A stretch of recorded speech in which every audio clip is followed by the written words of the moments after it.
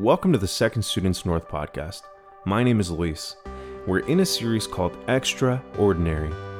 In this series, we talk about how God takes ordinary people and He uses them to do extraordinary things. We pray and hope that God speaks to you directly through this message. We hope you enjoy week 3. Hey, we're in this series called Extraordinary. So what we're doing is we're looking through the Bible and we're seeing how ordinary people are being used in an extraordinary way for God. And so I was sitting in my office this week, kind of preparing for this, and I started thinking, I was like, the first thing we got to realize is that we're all ordinary, which I'm sorry if that's news to you, that you're ordinary. But something I was thinking about was some things that maybe we do just as people that we think is just like only we do them, but literally everybody does them. And so I'm curious because I talked to the staff, and we actually talked way too long about this. It bled into our lunch today, and I actually talked with some students about it. But I have some things that we all do. Everybody take out your phone right now. Everybody take out your phone. I know it's a dangerous game we're playing here. Take out your phone. You may not realize, just hold your phone, okay? You may not realize right now, but pretty much all of you, put your hand in the air if you have 3 fingers behind your phone and your pinky underneath your phone and your thumb on the side. Put your hand in the air right now. Yeah, that's right, dude. That's right. How ordinary are you guys? Yeah, for sure. I do that as well. Another one I have, anybody ever walk the stairs? Anybody ever walk the stairs and you're on the way up the stairs and maybe you're with other people and so you like lower your like breathing to like a whisper because you don't want them to hear you going, Anybody else do that? Anybody? Oh yeah, for sure. We know we do that. Some more I got. Anybody, maybe if you don't drive, think about your mom in this instance because I know moms do this everywhere. We love moms all around, but we know they do this. When they enter the parking lot, they turn that music down so that they can focus more on where to find a parking spot, like they can make them see better. Do we agree? Every time it's like, we got to turn this music down. Come on, oh my gosh. You know what I mean? Yeah, for sure. Moms do that. I do that. It's hilarious. This one I'm a little nervous to say because there is some that are just guy exclusive and girl exclusive. Girls, and here's the deal. If you want to get mad at anybody, get mad at Shelby and Megan Ann because they said this, okay? I didn't say this, but they said if a girl is wearing like a headband or like a messy bun, so if you're wearing a messy bun or a headband, I'm not even looking, I'm sorry, I don't even know, okay? But that just means you need to wash your hair. Like that's that's typically what that means. Is that right? Is that right? That's right? Yeah. I'm not saying all the time, but generally. And then guys, just be real with me. This one shocked me, but I'm a part of this, okay? This one shocked me. For some reason, for guys, every time we go into a public restroom, we have to like announce our presence in some way. Have y'all noticed that? Like, it's like, I just feel weird, like you have to make a noise. Like whether it's like it's just like you open it, it's just like a, or something super subtle just so people know you're in there and you've walked in. Sometimes, I was really thinking hard about this, like what I do is I just open the door super loud, I'm like, poof, and I'm in. And so people know I've entered the building, you're no longer alone, so don't fart out loud or whatever, you know. I really do think it's real. So can we all agree, that was a lot bigger of a success than I thought it was going to be. That's good, because we're all ordinary. Can we just all agree we're ordinary? Can everybody say right now, I am ordinary? Yeah, you are. You're so ordinary. All right, good deal. So what we're going to do is the first week we talked about somebody named King David. The first week we talked about King David, and we looked at how his ordinary life was, he was used in an extraordinary way for God. Shelby taught us that. Last week, we talked about Rahab, the prostitute, and we see that her life, she's an ordinary woman, and God used her in an extraordinary way. And what we're doing today, we're going to talk about Gideon. Everybody say Gideon. Gideon. You may not have heard the story of Gideon, but I told our team, I walked down, we were setting up for live tonight, and I was like, I'm so excited for tonight because I feel like I resonate with Gideon so much. And I didn't realize that because if you know the story of Gideon was like an army commander, and he like led a bunch of people to go like fight in battles, and that's not the part that I identify with totally. But I'm telling you, as we read this passage, and I think it's true for a lot of you today, I think you guys will identify with Gideon as well. And so we're going to open up your Bibles with me to the book of Judges. We're up to the book of Judges. It's the 7th book of the Bible. What we know about the book of Judges is it's really just a collection of stories. It's a narrative. It's very easy for us to read. Here's how the book of Judges goes. It's like this. It's like Israel is good with God, and then Israel goes away from God, and they get captured, and then God calls somebody up. He calls up a judge, and they deliver Israel from their captivity.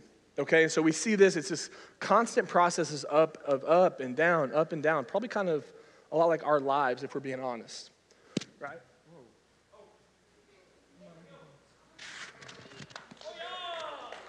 Caught that? I caught it. Don't worry. I caught it. Sorry. But yeah, it's a lot like our lives, okay? And so here's what we're going to do. We're going to look at the book of Judges, and we're going to look at Gideon. And what we see is the people who were oppressing Gideon were the Midianites. Who's heard of the Midianites before? I think they won like a gold in the last Olympics, right? No, they didn't. No. The Midianites, they're from Midian, okay? And we're going to learn about them right here. We're going to open up to chapter 6, and we're going to read in verse 4 and 5. This is talking about the Midianites. They would encamp against them, talking about against the Israelites, and devour the produce of the land as far as Gaza, and leave no sustenance in Israel, and no sheep or ox or donkey. That's a big deal. For they would come up with their livestock and their tents, and they would come like locusts in number. Both they and their camels could not be counted. So that they laid waste the land as they came in. We can read that and we can be like, okay, a lot of people came and they laid waste to the land. I don't really know what that means, but the scripture here is like locusts. I don't know if you've ever seen a locust swarm or anything like that. I have this picture. This is the aftermath of a locust swarm. If you'll show that for me right here. That's kind of like what crops look like after locusts are done with them. And then I actually have another one that can kind of show the devastation to like a farm. Or something like that. It's kind of crazy. Like you see all the green there, and locusts they just wiped all that out, right? So whenever I mention the Midianites as we're reading today, I want you to think about I don't want you to think about, they're under persecution. This is a story. No, they're being wiped out. All of their crops are being taken. Their people are being killed, and they're being wiped out by a numerous amount of people. That's so much so that they couldn't even be counted. Okay, so that's who they're being taken after. So let's look at Gideon. So as we talked about in Judges, the people, they get captured, and then they suffer for a little bit, and then God raises somebody up, and in this case, God raises up Gideon. So let's look at chapter 6, verse 11. Now the angel of the Lord came and sat under the terebinth at Ophrah, not Oprah, but Ophrah, which belonged to Joash the Abizrite. And I cannot help, guys, I'm sorry, I was reading this and I couldn't read past it without saying, like, how many times do you think it was like, Joash, are you all right? And he's like, Abi's all right, you know what I mean? I don't know, I'm sorry, I can't get past it. Okay, let's restart this verse, Now the angel of the Lord came and sat under the terebinth at Ophrah, which belonged to Joash the Abizrite, while his son Gideon was beating out wheat in the winepress to hide it from the Midianites. Okay, so we're first introduced to Gideon. He doesn't quite sound like a warrior to me. He doesn't quite sound like somebody who's going to deliver Israel from captivity. The first picture we get of Gideon might look a lot like you and me. Is actually he's hiding. He's hiding something from the Midianites, and he's taking this time to allow the Midianites to allow their oppression, to allow whatever circumstance he's in to affect how he does his job.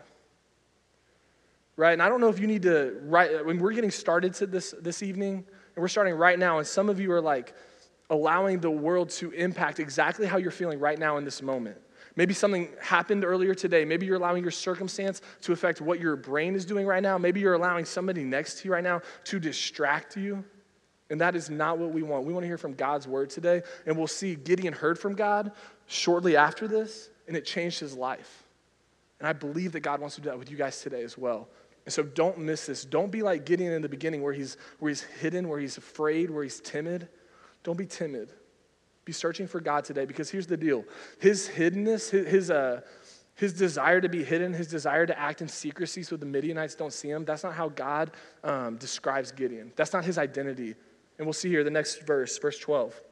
The angel of the Lord appeared to him, came to Gideon, and he said to him, "The Lord is with you, O mighty man of valor."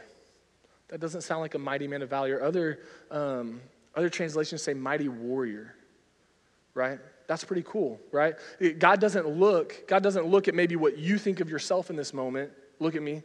He doesn't think about what you think of yourself in this moment. Yes, we are ordinary on our own, but God sees an opportunity to use you in the skills that he's given you at birth, how he's made you. He sees an opportunity to do that and to do something incredible, to do something extraordinary through you.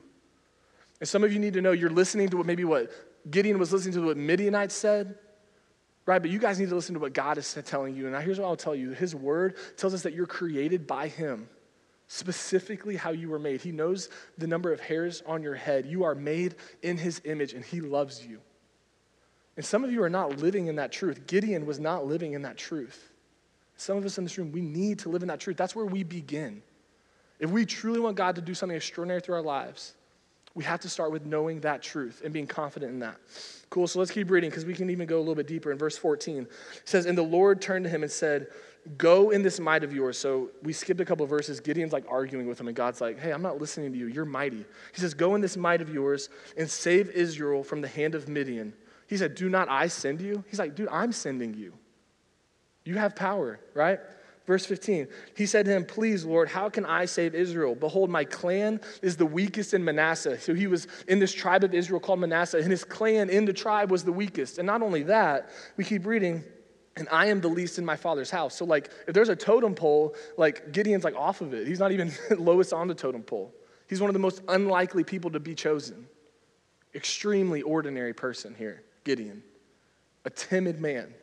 Somebody who's allowing the Midianites to bully him around. Except God wants to use him. And why does God want to use him? Because listen, it's not about how strong Gideon is, it's not about how great Gideon is, it's not about how great any of you are.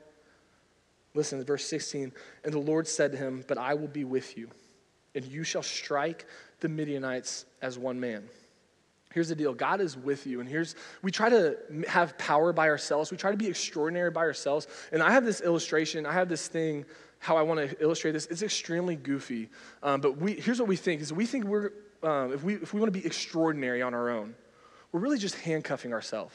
It's like, I want to be extraordinary, I want to do this, but I want to do it all by myself. And let me tell you, you will never reach anywhere close to a level that you could with God moving through you for his glory. There's this video. I don't know why I thought of this video. It's kind of like my bad Abi's all right joke. But I'm watching this video on Reels, and these dudes are playing soccer. Okay, maybe you've seen this video, but they don't drop down a soccer ball. They drop down a bowling ball. Have y'all seen this? Guys, this is so dumb. Oh my gosh. They do this. They drop down this bowling ball, and instead of taking this lovely game called soccer that doesn't hurt when you kick it and stuff, these two dudes drop a soccer ball, and they're like kicking this ball as hard as they can. They're breaking their ankles. I mean, I laughed really hard. It was hilarious. But like they're like going, and they're like, oh man, ow. Oh, and they're just going. Here's the deal. They're making it so much more difficult than they need to, right? Let me tell you something. You trying to be extraordinary on your own accord is a lot like playing soccer with a bowling ball. It's stupid. It makes no sense, especially when you could play soccer with a soccer ball. You know what I'm saying? And especially when you could be extraordinary with the Lord at your side. Not only at your side, but leading you and doing what he's called you to do. Being extraordinary. If you get this wrong, you just need to tune out for the rest of the night. Don't tune out for the rest of the night. But if you get this wrong, you have to start right here. You can do cool things on your own. But if you want to be extraordinary, if you want to be used by God to the fullest of the potential that he has for you, you cannot do that apart from him. You have to come with him. You have got to be with him. God said it. God knows. He says, I'm with you. That's why you're able to do this. So here we go. So let's keep reading. Gideon does a bunch of stuff. He's got a long story. So I'm going to skip out some of it, but we're going to pick up in verse 36, okay? Here's the deal. So Gideon said to God, if you will save Israel by my hand. So here's the deal. Gideon understands his assignment. He knows what God has him doing. He knows what God wants from him. He's not like under any false pretense of what God might want. He's not like, I thought you meant this, God. No, he knows. He says, if you will save Israel by my hand, as you said, behold, I'm laying a fleece of wool. So picture like a little blanket, a fleece of wool on the threshing floor. If there is dew on the fleece alone, and it is dry on the ground, then I shall know that you will save Israel by my hand, as you've said. This dude is doubting hard, right? He's like, God, do this crazy thing, and then maybe I'll believe, right? So God does it. And it was so. Verse 38. When he rose early next morning and squeezed the fleece, he wrung enough dew from the fleece to fill a bowl with water. Then Gideon said to God, okay, he's like, God, hey, don't get mad, all right? That's always a great way to start talking to God, right? God, don't get mad. He goes, let not your anger burn against me. Let me speak just once more. Please let me test just once more with your fleece. Please let it be dry on the fleece only, and on all the ground let there be dew. So he wants the opposite this time, right? He says, and God did so that night, and it was dry on the fleece only, and on all the ground there was dew. And here's the deal. God gave Gideon a very specific assignment. Gideon knew the assignment, but that wasn't good enough. Everybody look at me. You guys in this room, if you're a Christian today, if you've been coming to this place, you should by now know your assignment. As a believer, as a disciple of Jesus, it is to bring others to Christ. It is to walk with the Lord, to continually look more and more like him every single day. Some of you know this assignment. Gideon knew the assignment, but that wasn't good enough because he hadn't done it yet. Gideon, he was testing God. He wasn't just procrastinating, but he was looking for a reason not to do the assignment. Right? He was looking for a reason. He says, God, do this. And he's like, there ain't no way God's doing that. You know what I mean? That's crazy. God's like, you thought wrong. Here you go. Now let me tell you, don't go home and be like, hey, God, do you really want me to make disciples and lay out your fleece at night and do that? It's not, that's God has told you to do that. I promise you. He has told you that that is your assignment. Right? But you, in the same way that Gideon does, I, in the same way that Gideon does, we look for a reason not to do what God wants us to do, what God's called us to do. And we can't operate that way. If we want to be used in an extraordinary way, we have got to get out of the loser mindset. We've got to get out of the loser mindset of, I'm not good enough for that. Yeah, you're not good enough for that. That's why God's with you, right? Gideon wasn't good enough to accomplish this. That's why God was with him, right? We have to stop looking for a reason because I promise you, you'll find a reason. A quick story. I had just graduated from Oklahoma State, and I felt this burden to share the gospel. I knew the assignment. I needed to share the gospel with somebody. So I was telling the team this the other day. I knew the assignment. I knew I needed to share the gospel, so I ordered pizza. That's like, duh, right? That's the next move, right? Yeah, I ordered pizza, of course. But here's the deal. I ordered pizza for the sole purpose. Of sharing the gospel with the delivery guy. Okay? Has anybody ever done that? That's like weird. That poor delivery guy, right? He's like just doing his job. He just wants a tip. And I'm like, have you heard about our Lord and Savior Jesus Christ? You know what I mean? No, but here's the deal. I didn't do that. Because here's what happened. I knew the assignment. I even set myself up for the assignment. I made the call, got my pepperoni pizza. And here's the deal. On the way down, I did it. I was ready, man. I was on my way down. And these thoughts start trickling in. Man, what if he thinks I'm weird? What if he asks me something I don't know? What if he hates me? What if he cusses me out? What if he doesn't give me my pizza, right? Like I'm thinking all these things, you know? And I allow I allow the enemy, I allow Satan to get into my head and twist my words. And guys, one of my biggest regrets, seriously, I don't tell you this proudly, I did not share the gospel with that man tonight. And that's sad. That's sad. That's a lack of obedience on my part. I knew my assignment. I even set myself up for the assignment, but I didn't do it because I was looking for a reason. Culture, the enemy, Satan, everything was giving me my reasons why not to do it. But the only reason I need to do it is because I know that God's with me and he can do an extraordinary work through me and with me, right? I think there's a lot of you in here today that would have that same battle. Maybe you walk into school every day and you're like, man, I know the assignment. I went to Live last week. I know the assignment. I need to love people. Maybe you've been in Bible study and you're like, I need to love others. That's what we learned last week. And you're like, but I can't because of this. Stop looking for an excuse because you'll find one. You absolutely will. I want to encourage you to stop looking for one. So all of that was extremely ordinary stuff, right, by Gideon. Well, good. We got more ordinary stuff. That's why I identify so well with Gideon. You can see now. Cool. Verse 36 in chapter 6, okay? Oh, no, we just read that. So I actually do have more, there's some more ordinary stuff. We're going to move to chapter 7, but I'm not going to read this part because it's so lengthy. So Gideon, he sees his fleece, and he's finally like, fine, God, I'll do it. All right, sweet. Gideon knows his assignment. Now he's doing it. So Gideon gets all his men together, and he has 32,000 men, okay? That's big time. If I'm going to war, 32,000 men, that's pretty solid. So here's what God says. God says, Gideon, don't miss this because this is cool. He says, Gideon, he goes, that's too many men. He said, if you bring 32,000 men in there, y'all are going to be tempted to be like, oh, look how great we are. Look how big our army is. We conquered this. Great job. So God said, hey, just ask everybody if they're tired or if they're fearful, if they're tired, if they want to go home. If they're fearful, just say they can go home. Give me a guess. How many people do y'all think went home? 22,000? Y'all know this is on screen? Y'all rock, dude. 22,000 people went home. 22,000 out of 32,000. So here's the deal. Put yourself in Gideon's shoes. You're already kind of reluctant about this task, right? You're feeling a little iffy. You're like, all right, at least I got my 32,000 bros, right? And he's like, hey, just send like 22,000 of them home. Now you're like, all right, I guess I got 10,000. But still, like you look around, and you're like, I got 10,001 people, right? I'm here. I got it. We can do this. God looks at him and says, hey, that's still too many. He says, that's too many people. 10,000, y'all still might take the credit for yourself. And so he says, take them down to the river to get a drink. And here's what we'll read. We'll read in Judges 7, verses 5. It says this, so he brought the people down to the water, and the Lord said to Gideon, everyone who laps the water with his tongue, as a dog laps, you shall set by himself. Likewise, everyone who kneels down to drink.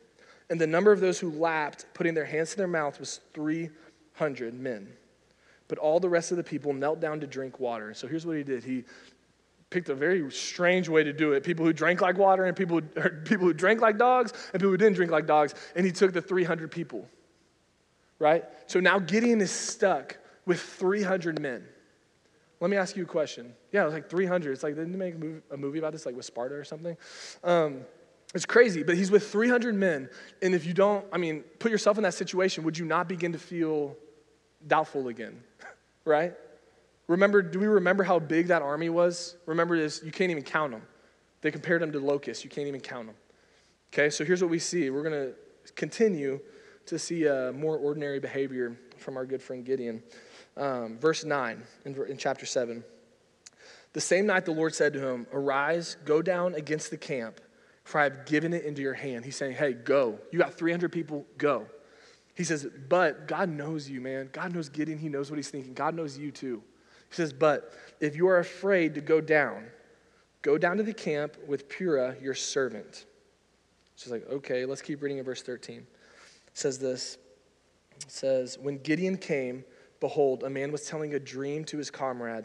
And he said, behold, I dreamed a dream, and behold, a cake of barley bread tumbled into the camp of Midian and came to the tent and struck it so that it fell and turned it upside down so that the tent lay flat. That makes no sense to me. Cool.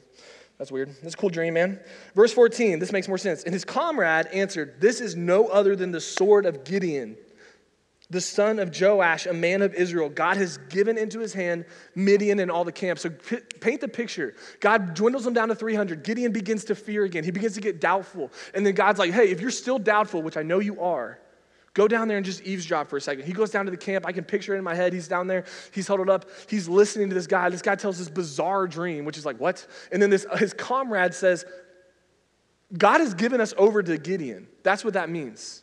If you're hearing that, nobody's told that guy anything. God is delivering for Gideon. He is giving him that boost. He is giving him that confidence. Here's the deal, students. God wants to give you that confidence as well, because God wants to do extraordinary work through you.